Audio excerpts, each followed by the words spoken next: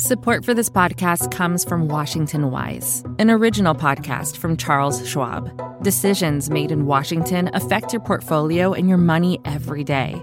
But what policy changes should investors be watching? Washington Wise is an original podcast for investors from Charles Schwab. The show unpacks the stories making news in Washington and how they may affect your finances and investments. Listen today at schwab.com/WashingtonWise. That's schwab.com/WashingtonWise.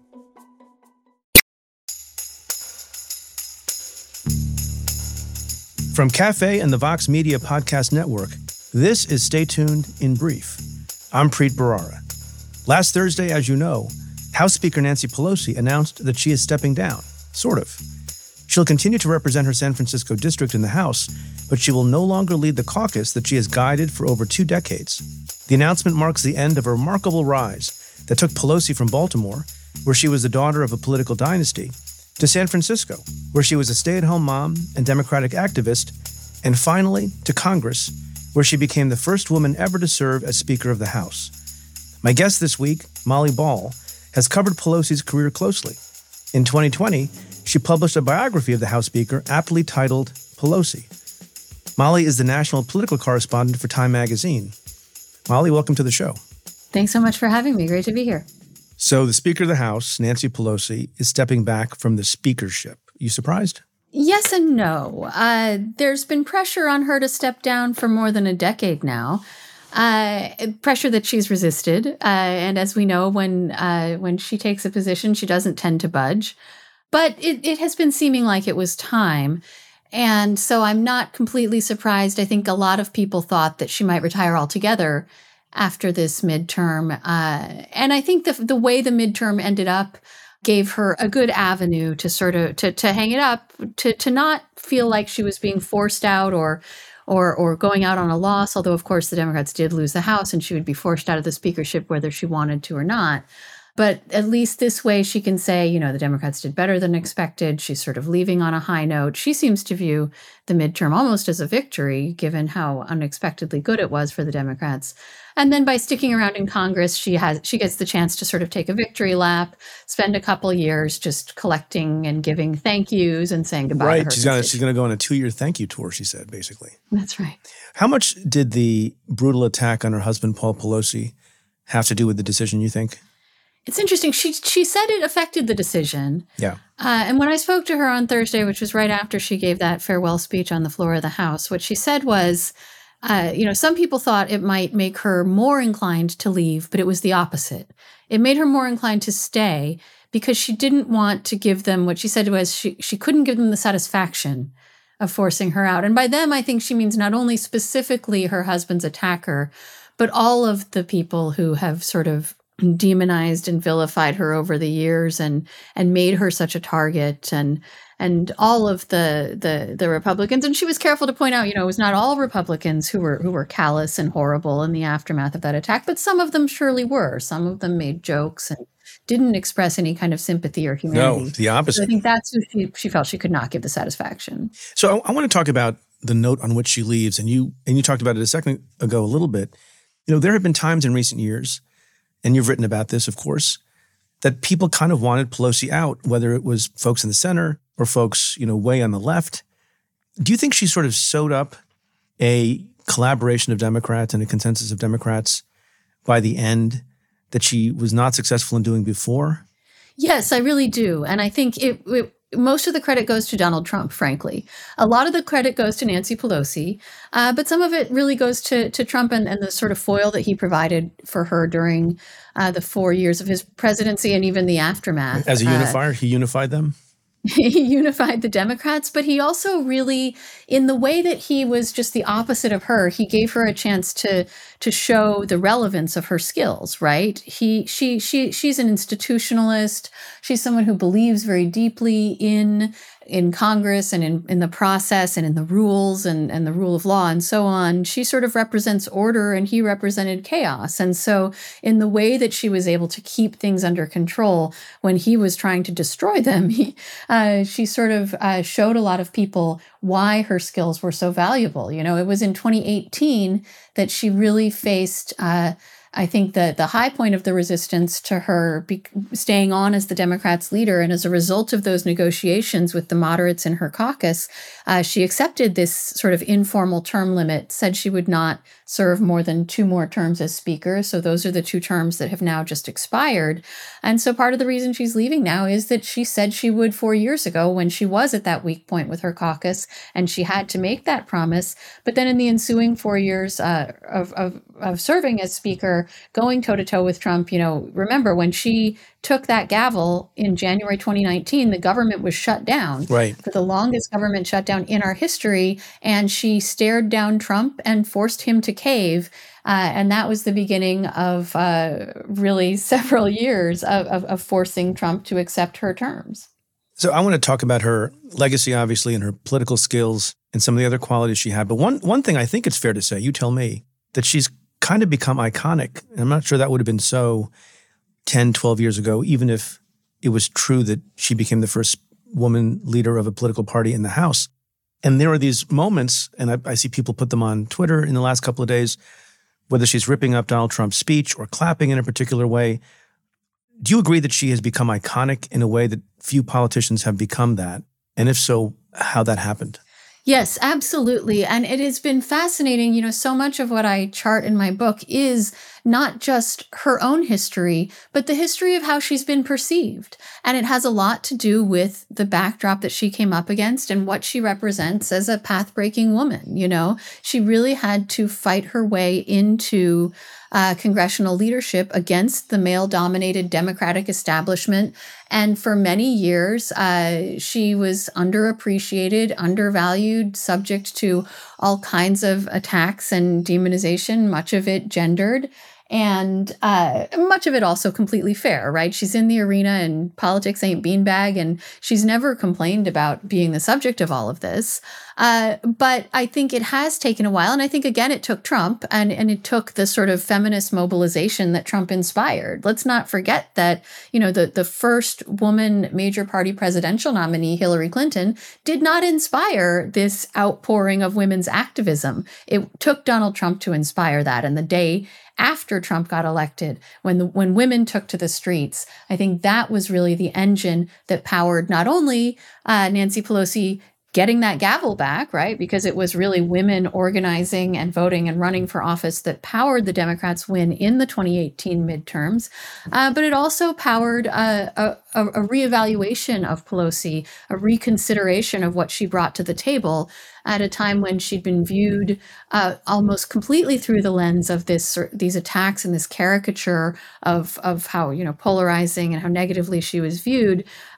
When she got that gavel back and showed what she could do going toe-to-toe with Trump, it made people, I think, look back on her history and say, wait a minute, here's someone who's always been this tough, who's always been able to do this job. Sure, maybe she's not the best for us politically. Maybe we don't like having her face in all those attack ads, but the actual job of Speaker of the House is very difficult and very complicated and a very specific set of skills. And if you want someone who can hold together a very slim majority, who can go toe-to-toe with the opposition in negotiations, who can get mammoth pieces of legislation passed in very difficult circumstances, there really is no one better. Can I ask you, and I think you've addressed this in your book, what role her Catholic faith played in her abilities and her rise and her style of leadership? I remember one press conference she was at that was very striking, and I think it was for a lot of people, where she was asked about her hatred of Donald Trump, and she says, I don't hate anybody. My faith teaches me not to hate anybody, but to love everyone. Can you talk about that for a second? Yeah, her faith is a huge part of her life, and it's very sincere, and it has been, since the day she was born. And it has been tricky for her at times, particularly when she first became Speaker. She went up against the church in a lot of ways. And her position on abortion, she's become much more aggressive about it, and I would say comfortable about it over the years. But when she was first in Congress, she at one point said she hoped her mother didn't see when she gave a speech in favor of reproductive rights on the floor of the House, because it was not a popular position even with her own family. Now, she has always taken the sort of liberal interpretation of Catholic doctrine, the sort of Catholic social justice interpretation that foregrounds human rights. She's always been very strong on international human rights in China, but also everywhere around the world.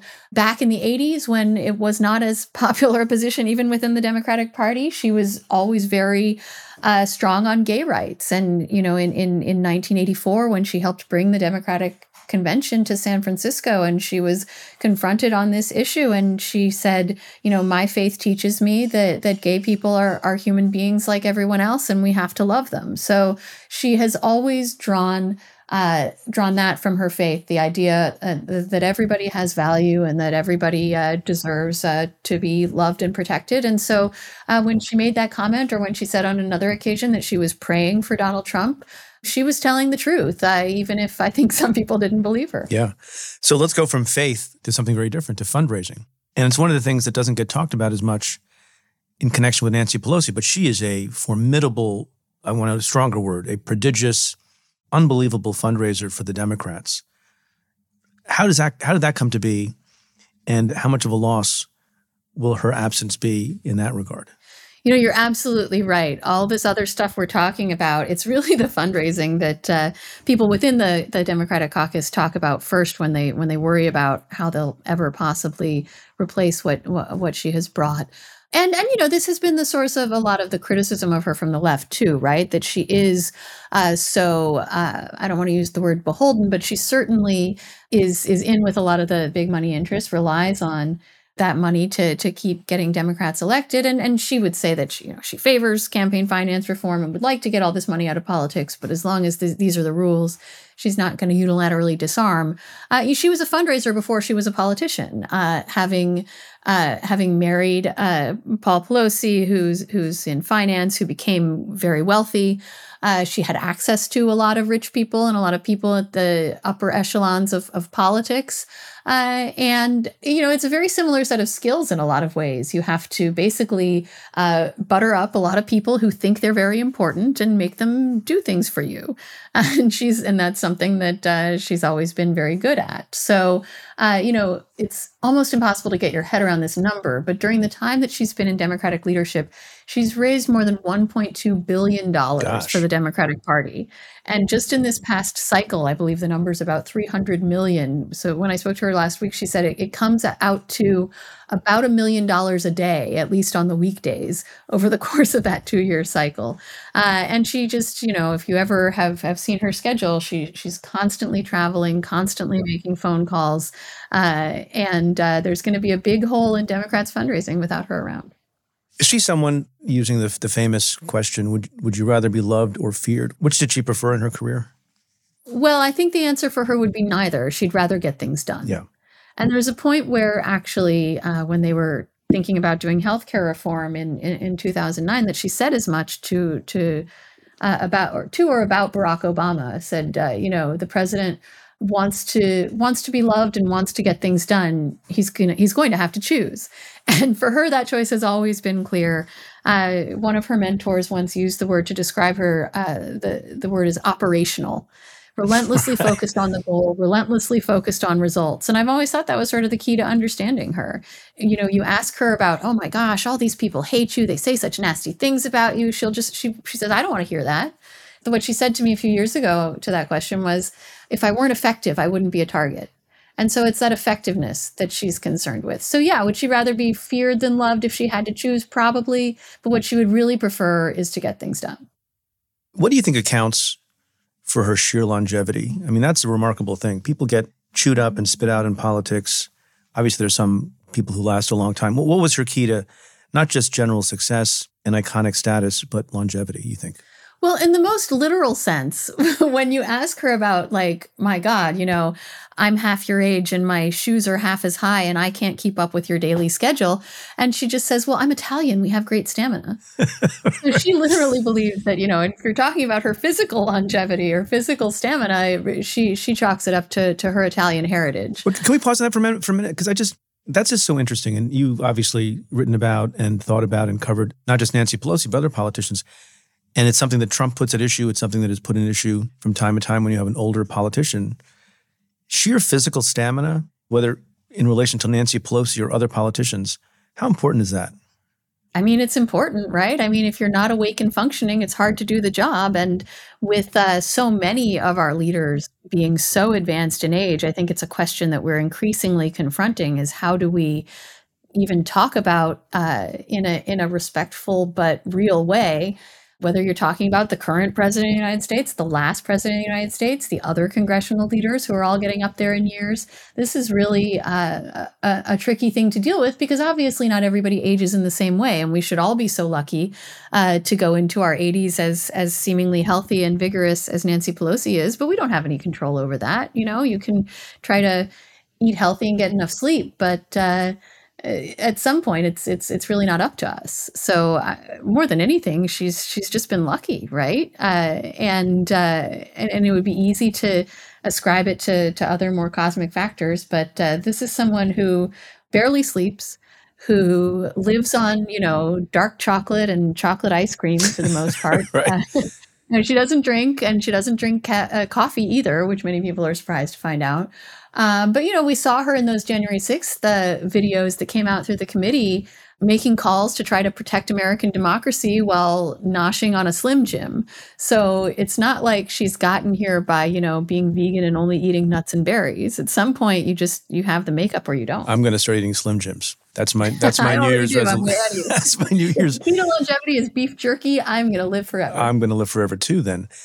Her crowning achievement as a legislator, according to her, am I correct that it's the Affordable Care Act? Mm-hmm. And why is that? Because people think about that as having been a presidential initiative and the Senate was in play and there's those memorable moments of the votes up and down in the Senate. Tell me about Nancy Pelosi's relationship to and thinking about the Affordable Care Act. Yeah. It is the number one thing that she sees as her legacy. And that makes sense, right? I mean, this had been a sort of liberal aspiration for the better part of a century, as far back as, Jimmy Carter in the 70s or decades before that, but also, with President Clinton trying and failing to get Hillary care in the 90s. This was something that Democrats had been trying to do for a really long time. And it's easy to take it for granted now and say, there's plenty of people who still don't have health insurance, still don't have access to care or are paying too much for it. But it really is a generational liberal achievement to have gotten close to universal access to health care. And she played an absolutely crucial role in it.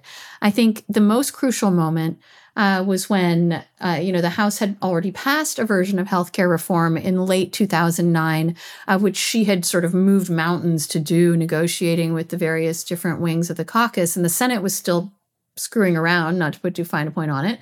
And then the Democrats lost the Senate seat in Massachusetts that was their 60th vote. And there were people in the White House who thought, well, that's it then. We can't do it. And it was Nancy Pelosi who, in a meeting in the White House with Barack Obama and some of his advisors, to his face said, Mr. President, we've come too far. We can't give up.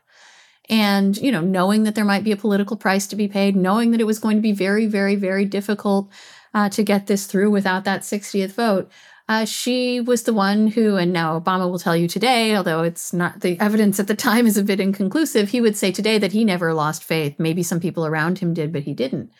But she really steeled his spine, and not for nothing, he knew that she could back it up.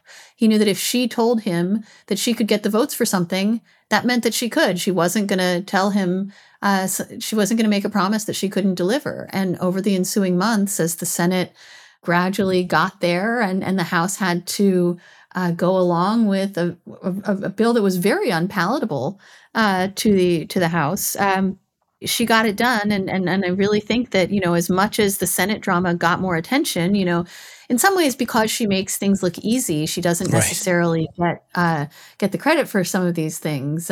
She'll sometimes describe herself as, that classic image of the swan gliding gracefully above the water, but down beneath it's paddling frantically. That's sort of how she sees herself.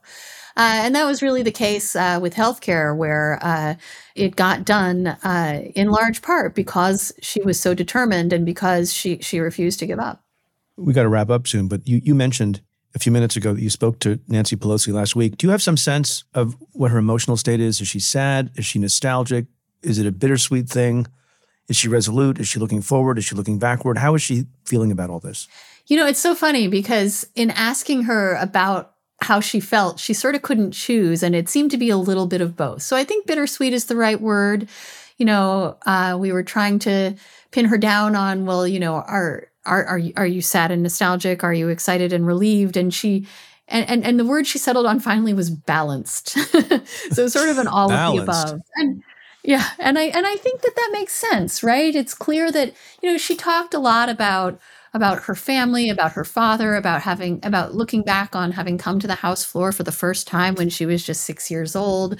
And she also talked about what she's looking forward to, being unburdened of the responsibilities of leadership and being able to just be a regular old member of Congress, which to her seems like an easy job, right, compared to everything she's been doing. So I think there's a certain amount of excitement that she has to be able to go out on this high note and spend 2 years in a victory lap. But obviously she also feels a lot of nostalgia and feels the weight of that history. So I think it's all of the above. I think there's a little bit of excitement and a little bit of nostalgia at the same time. Okay, so final question.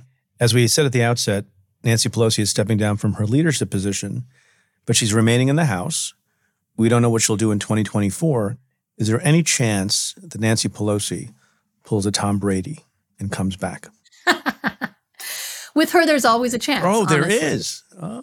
You never know because, there have been so many times in the past that people expected her to go and she didn't. And some of that is, her sense of obligation. But some of that is feeling like, well, nobody else knows how to do this job. So if she looks around and doesn't feel like there's somebody better to take her place, you never know. She's clearly had a hard time letting go to this point, and I wouldn't put anything past her. Molly Ball, thanks for coming on the show and sharing your insight. Appreciate it very much. Thanks so much for having me.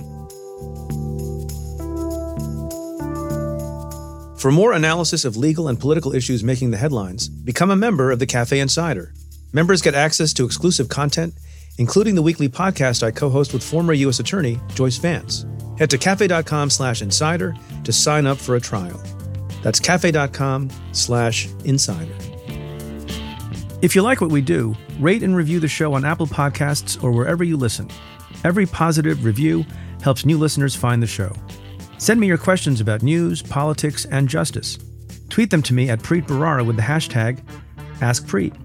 Or you can call and leave me a message at 669-247-7338.